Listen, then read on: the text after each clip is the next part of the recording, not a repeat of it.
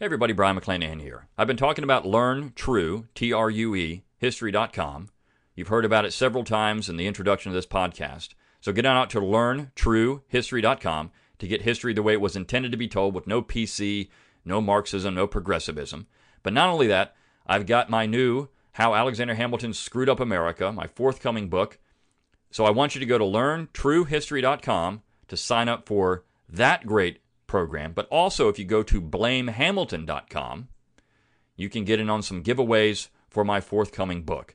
So, two websites for you: LearnTrueHistory.com and BlameHamilton.com.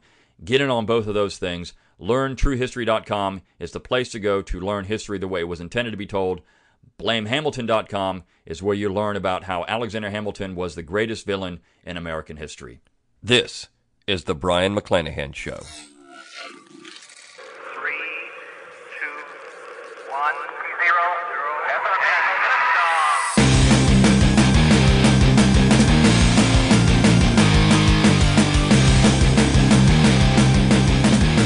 Welcome back to the Brian McClanahan Show. This is episode 105. Glad to have you back in the program. Glad to be here. As usual, before we get started today, just want to remind you of a few things.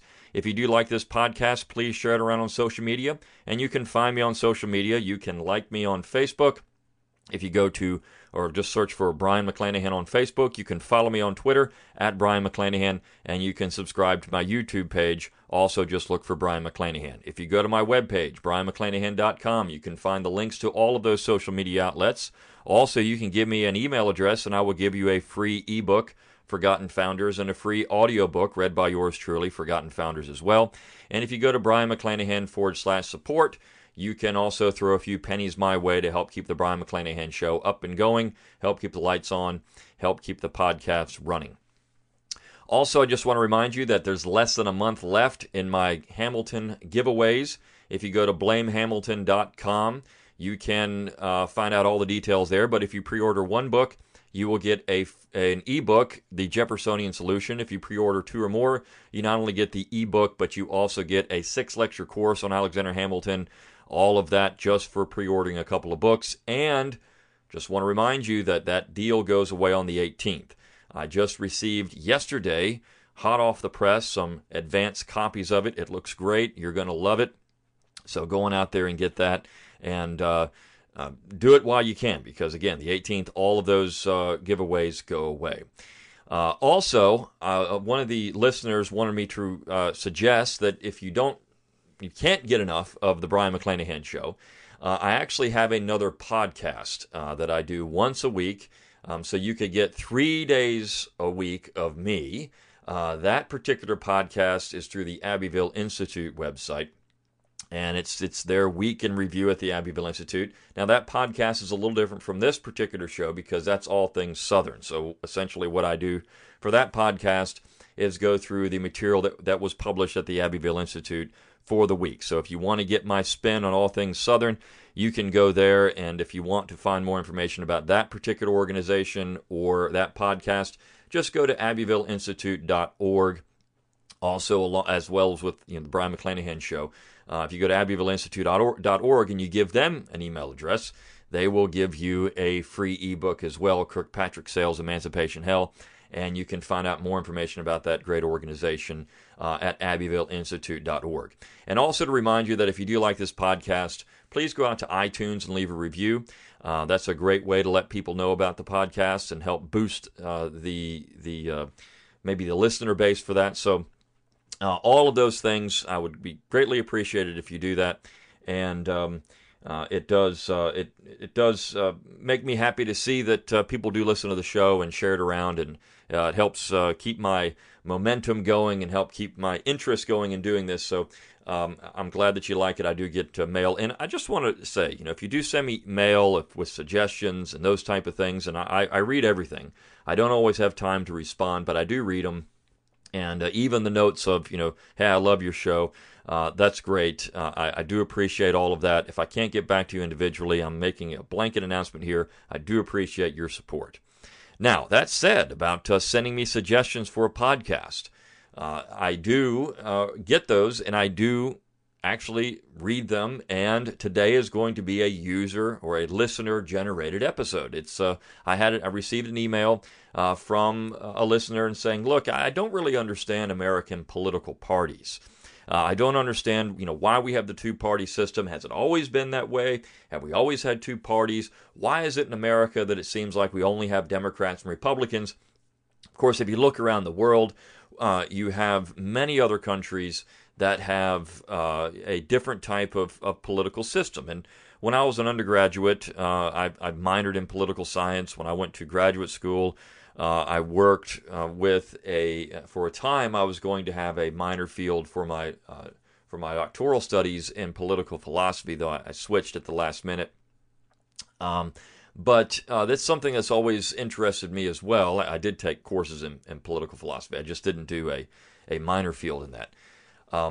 But it is something that's interested me, and why is our political process the way it is in the United States? And I think at times, particularly if you're a person that is, say, a libertarian, or you're someone that's interested in something outside of the, as Tom Woods calls it, the 3x5 index card of allowable opinion, having the two-party system is a detriment. We look at it and we think, gosh, I wish there was a way we can make an inroad somewhere and actually have impact as a group of people interested in politics outside of the Republicans and Democrats, because Lord knows that they're the same party essentially. They're both nationalist parties. They are both essentially moderate parties interested in the expansion of government power in one way or another. I mean, at the quote-unquote national level, both parties are interested in the expansion of federal power. There's no doubt about it. So how do you stop that? How do we make a dent in that system? So when you look at American history and you look at how things have developed over time, first and foremost, it's important to understand why we have this situation, why we have essentially a two-party system from the top down. Even at the state level, we essentially have a two-party system. In some states, it's basically a one-party system because of the unity of the voting electorate in those states. You don't really have a large minority vote. And I'm not talking about a racial or ethnic or any type of minority, but a minority party. There's not really much there. If you look at some states, you have dominance of one party, particularly in where I live in the South. It's almost always been that way. You've almost always had a situation where one party has been fairly dominant in the state. So when you look at the American system, what we have is something called a single-member district plurality voting, particularly when you look at congressional elections for the House of Representatives. We do have a majoritarian system for the president. The president has to get a majority in the Electoral College. And if the president doesn't get a majority in the Electoral College, then the vote is thrown to the House of Representatives, where the president has to get, the candidate has to get a majority of the states to vote for them in the House. And the vote is by state there. It's not by member. It's not you just have to get a majority of the 435 members. No, you have to get a majority of the states to vote for you in the House of Representatives. So we've seen that happen a couple of times in American history. It happened with Thomas Jefferson. It happened with John Quincy Adams. So the election was thrown to the House of Representatives in those particular 1800 and 1824. But outside of that, so for Congress, for the House of Representatives, we do have a single-member district plurality system, and essentially we have that for the Senate now as well. So all that has to happen is somebody has to get a plurality of the votes in that district, or if you're looking at the Senate, in that state to be elected.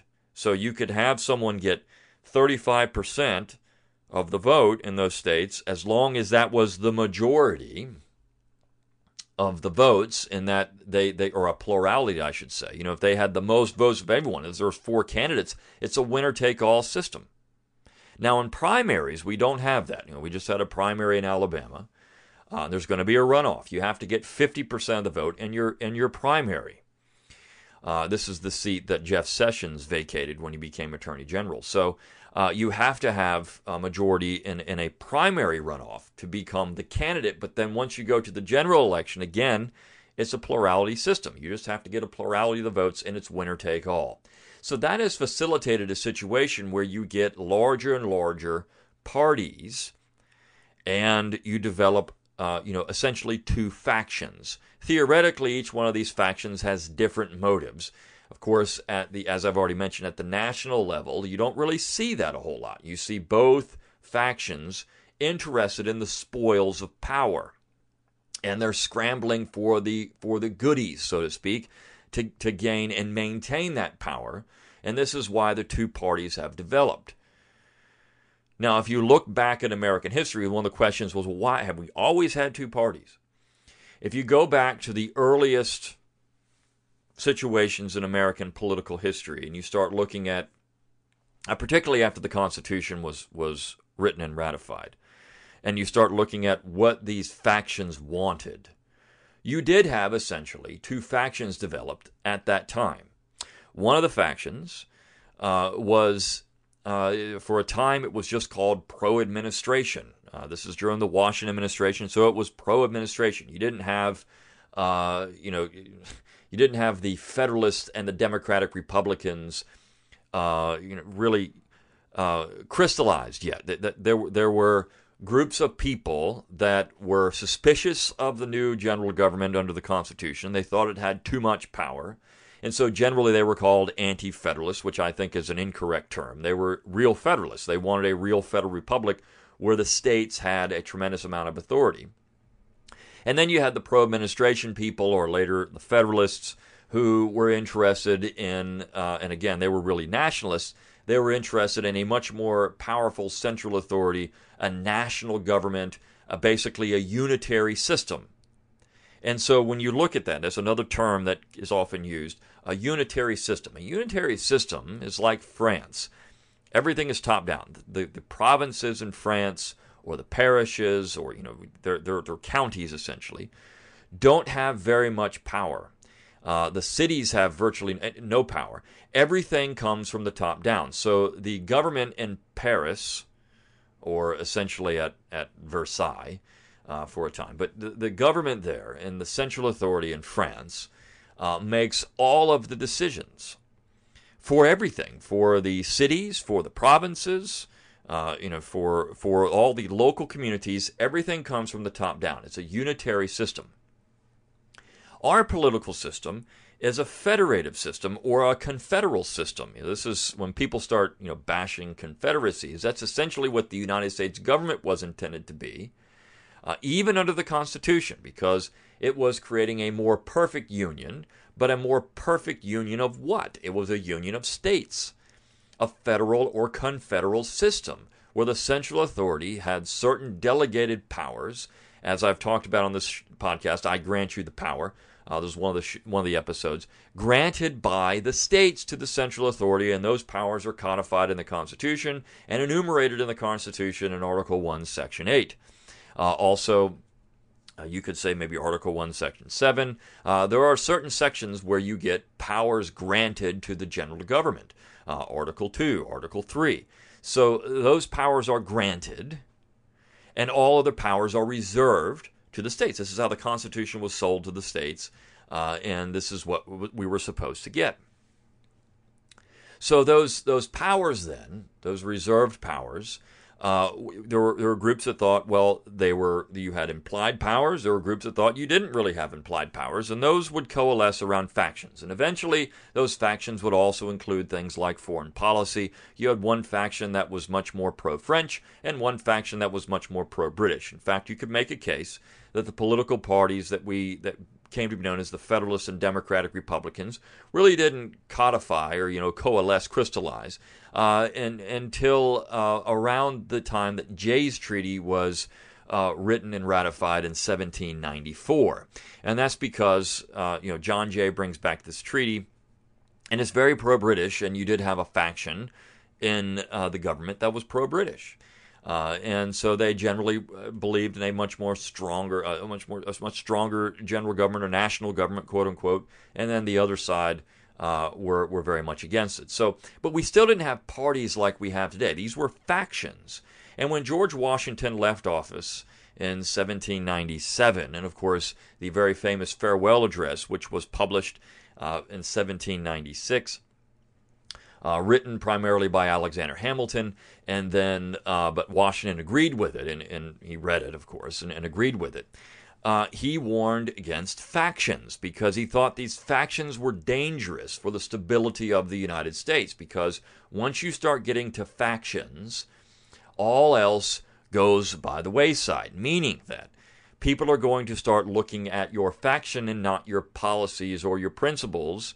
Washington and many of the men of the founding generation were what you would call disinterested statesmen. They just were in their own mind. I mean, George Washington in particular was a man who believed that his duty was to the Federal Republic itself and not to one faction or party. He didn't think that you should vote for party line. I mean, we see this all the time in the United States.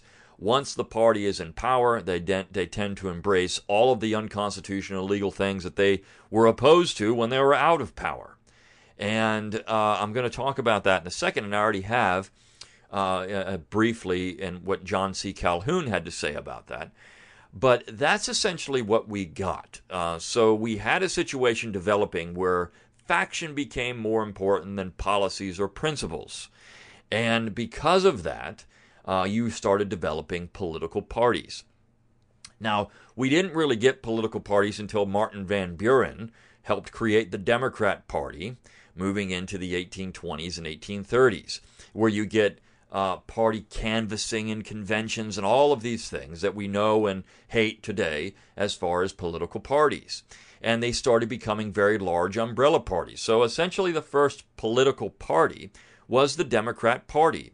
And that party it's essentially the same Democrat Party that's there today. I mean, we can look at policies that are different and principles that are different. But generally that party was formed in the aftermath of the 1824 election, because even up to that point, you didn't really have political parties. You had factions, and you had fairly chaotic voting at times. Even in your districts, when you looked at voting for people to go serve in Congress, or at your state and local level, you could have large numbers of candidates, and you would have, again, single-member district plurality voting, where someone didn't have to get a majority. All they had to do is get a plurality to win.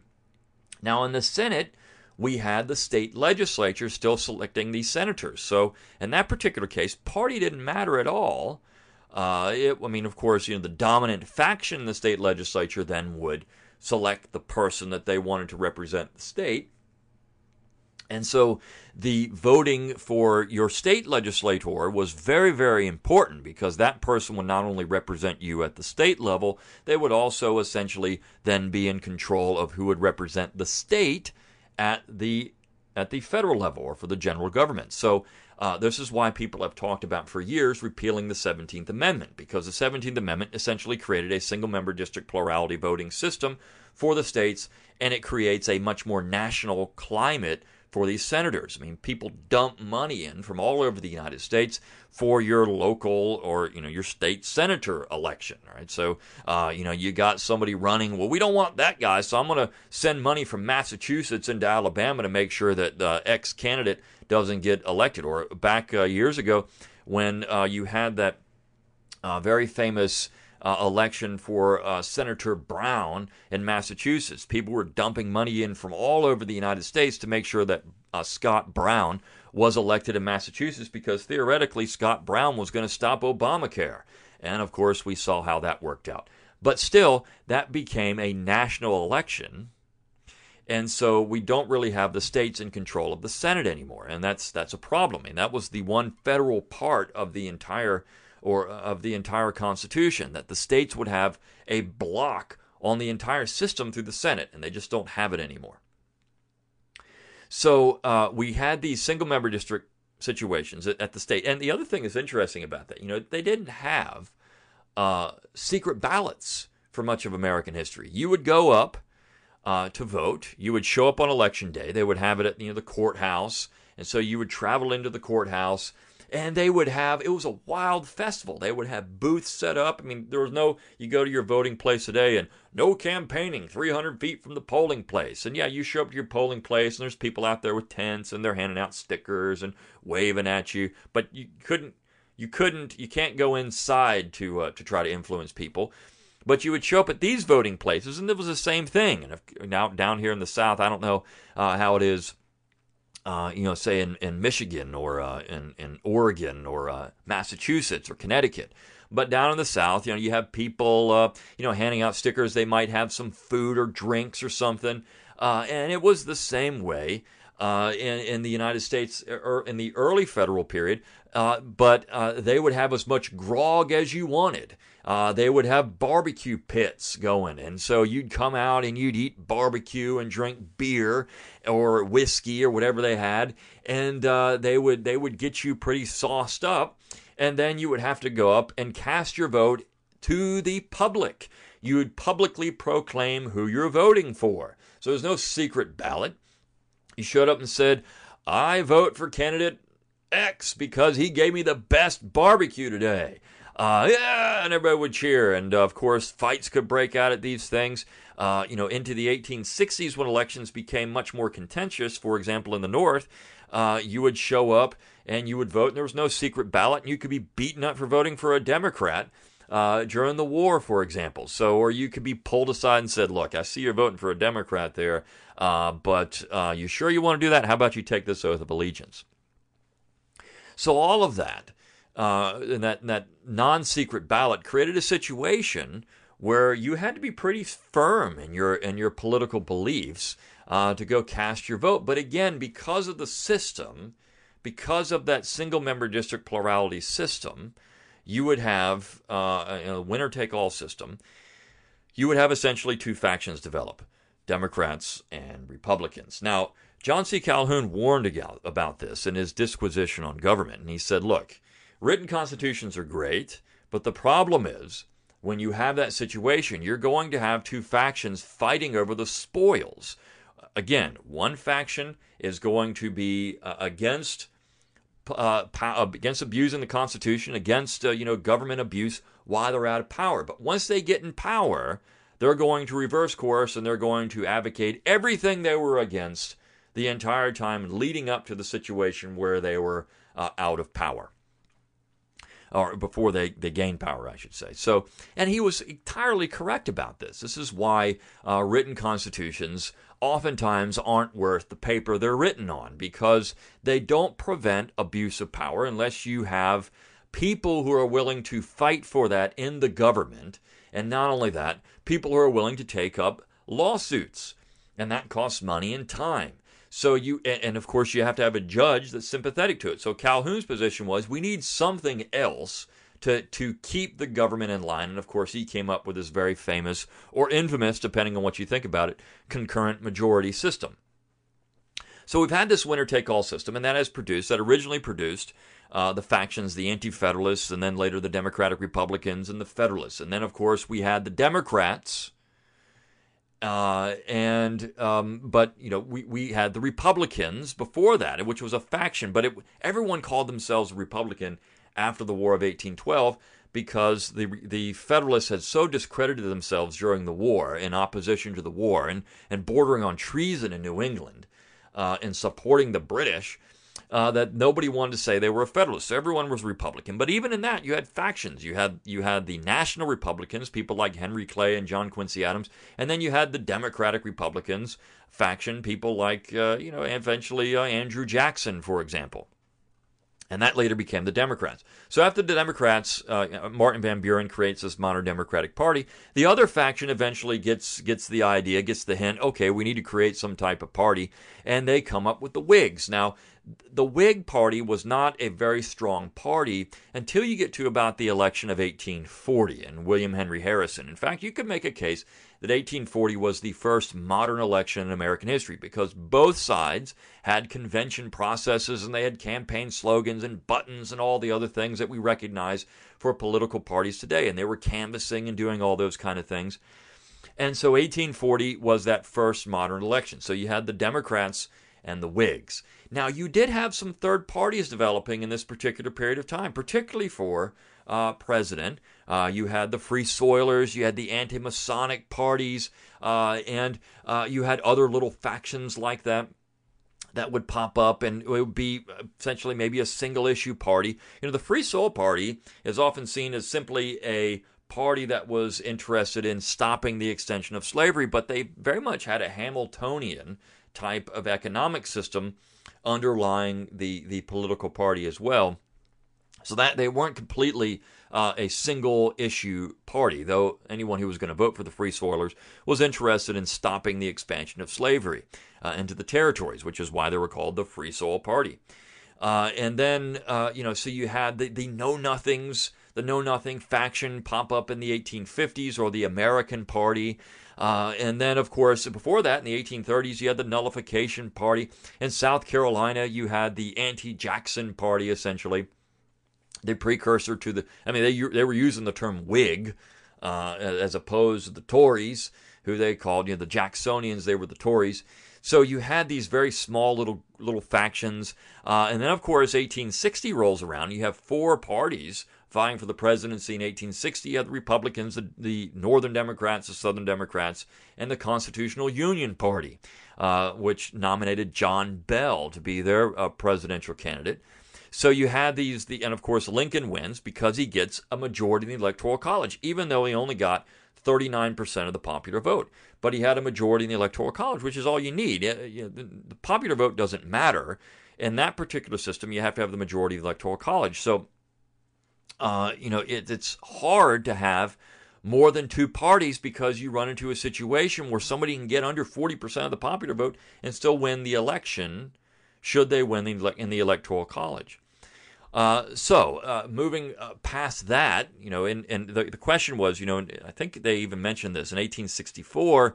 There was Lincoln wasn't necessarily a Republican. He was in this hybrid ticket because they had Andrew Johnson as the vice presidential candidate, and Johnson was a Democrat. So this was they called it the National Union Party, things like that. They weren't necessarily Republicans. They were interested in prosecuting the war, and the Democrats, had nominated McClellan as their candidate, and of course, part of the underlying motivation there was that McClellan was going to pull the North out of the conflict, sue for peace. There was going to be an end to the war, and so you had this very strange situation developing in the United States at that time for that particular campaign. But once the war is over, you go back to having Republicans and Democrats again as the two major parties. The Republican Party came into existence in 1854, and it's the same Republican Party today in many different ways. And so, not in every way, but in many different ways. And then moving forward from that, you did have some threats to the two-party system in the 19th and 20th centuries. In the 19th century, you had the Populists, for example, which ran candidates William Jennings Bryan and James B. Weaver, and for president, you did have some success at the state and local level with some of these minor parties. So there was an opportunity for the Populists. And then, of course, when you get into the early 20th century and you look at the election of 1912, you had the Socialist Party with Eugene Debs actually get quite a lot of votes. You had the Progressive Bull Moose Party of Teddy Roosevelt. In that 1912 election, you had very much like the 1860 election, you had a split of the vote four ways. You had the Republicans, the Democrats, the Progressives, and the Socialists. The Socialists not a very large faction, but of course Taft and Roosevelt splitting the votes for the Republicans, and Woodrow Wilson becomes president in 1912. So you did have this very short-lived Progressive Party. You had a very short-lived Populist Party. In 1896, the Populists were essentially absorbed by the Democrats when they both nominated William Jennings Bryan for president. And then moving forward from that, you still had, factions at times. You still had, for example, you still had Libertarian. You had the Libertarian Party make an impact. Electoral college vote here or there. But essentially what happened after that 1912 election. I think the 1912 election was pretty instructive for people. They stopped being interested in more than two parties because they saw what happened. It was always thought, now of course, in late 20th century, you had Ross Perot and the Reform Party and what that did as well. And people would, again, this is often brought up, well, yeah, if we get a third party, it's going to be just like 1992, and we're going to get another Bill Clinton. Because it was thought that Ross Perot was pulling votes away from George H.W. Bush, and that led to Bush's defeat. Now, of course, what's the difference between George W. Bush and Bill Clinton? Nothing. But it was thought, well, I mean, we got Clinton, we could have had Bush. Well, this is the same George H.W. Bush that told Congress he didn't need to notify them before he sent troops into combat. It was just a courtesy call, for example. Congress didn't need to be consulted at all over this. I mean, this was the president's authority. And we saw massive expansion in the general government during the Bush years, which is why in my 9 Presidents Who Screwed Up America, I dedicated a whole chapter to the last 4 administrations. You've had, Obama, Bush, George W. Bush, Bill Clinton, and George H.W. Bush. There's really no difference. And, of course, I could have dragged that back, before that. But, and the chapter is labeled Barack Obama, but all 4 of those presidents is basically one administration in one way or the other when it comes to the unconstitutional expansion of executive power. But you did have the Reform Party. But I think there was a general idea that having more than one party was dangerous, particularly for a group that was trying to gain the executive branch. It was dangerous to have more than one because that would produce a situation where you get somebody from the other party getting to office without 50% of the vote. Clinton never got 50% of the vote. It's been proven that Ross Perot didn't pull votes only away from George H.W. Bush, but also from Bill Clinton as well. But Clinton didn't get 50% of the vote. So, we have these minority presidents. Clinton never got 50% of the vote in either 1996 or 1992. He was, in terms of numbers, a minority president. That's what makes it so funny when Hillary Clinton was running around saying, well, we have a minority president. Yeah, your husband was a minority president. He never got 50% of the vote. He won the Electoral College, which is all that matters. So, that's happened several times in American history. That's not something new or unique to the last election in 2016. So have we had more than one political party at times? Certainly. And we've had major factions and then major parties, but there have been times where there's been these little third parties or even major opposition parties that develop. But the people will tell you that, that's dangerous because in that particular situation, you're going to get somebody you don't want in office rather than somebody you do want in office. I think when I look at that, particularly at the congressional level or at your state and local level, if you're looking there, parties are very much irrelevant at the state and local level. I wish they wouldn't even have, I'm a Republican or I'm a Democrat at your state and local level. It should come down to principles there and not party. But we've gotten so interested in this R&D nonsense that somehow the R's are different from the D's, and somehow the R's are going to do things differently than the D's, or the D's are going to do things differently than the R's, that we get tied up in that. And all of them, all they want to do is expand government power. And that's fine for most of the American population because, again, as Calhoun said, once you're in power, you want the levers. You want to use the reins of government. You want to punish the other side for all the terrible things they did to you when they were in power. And I think that's where we get into a very dangerous situation with a two-party system, and you need to have some other type of check. The 10th Amendment was intended to be that check for the general government. Of course, it didn't have any teeth, which is why Calhoun was coming up with his concurrent majority. So, you looked at various amendment proposals to somehow have mechanisms in place, some at a convention of the states, to create some type of mechanism that can arrest the power of the general government when it's unconstitutional. We've looked at all kinds people have looked at all these things. My political science professors are all lefties, but they love parliamentarian systems because you could have, governments that had to have a functioning government through compromise with various factions. You could have a socialist faction, for example. You could have a far-right faction. You could have a libertarian faction. And you would have to have a government developed that would represent the interests of all these factions. So they always tended to like parliamentarian systems better, and I tend to agree with them in that particular way. You would have a much more robust political discourse in that way, but you'd have to essentially change the way that we elect people for the Congress to have that work. And so there would have to be some structural changes to the United States Constitution. You could have a parliamentarian system at your state level if you wanted to.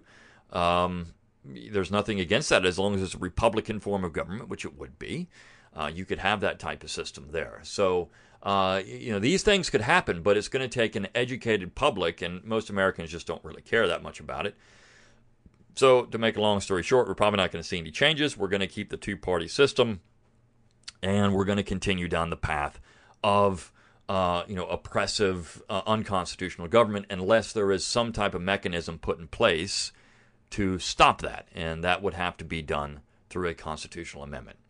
All right, I hope you enjoyed this. I hope I didn't get into the weeds too much, just giving you kind of a rundown. It's a political science / history talk, but I'll see you next time on The Brian.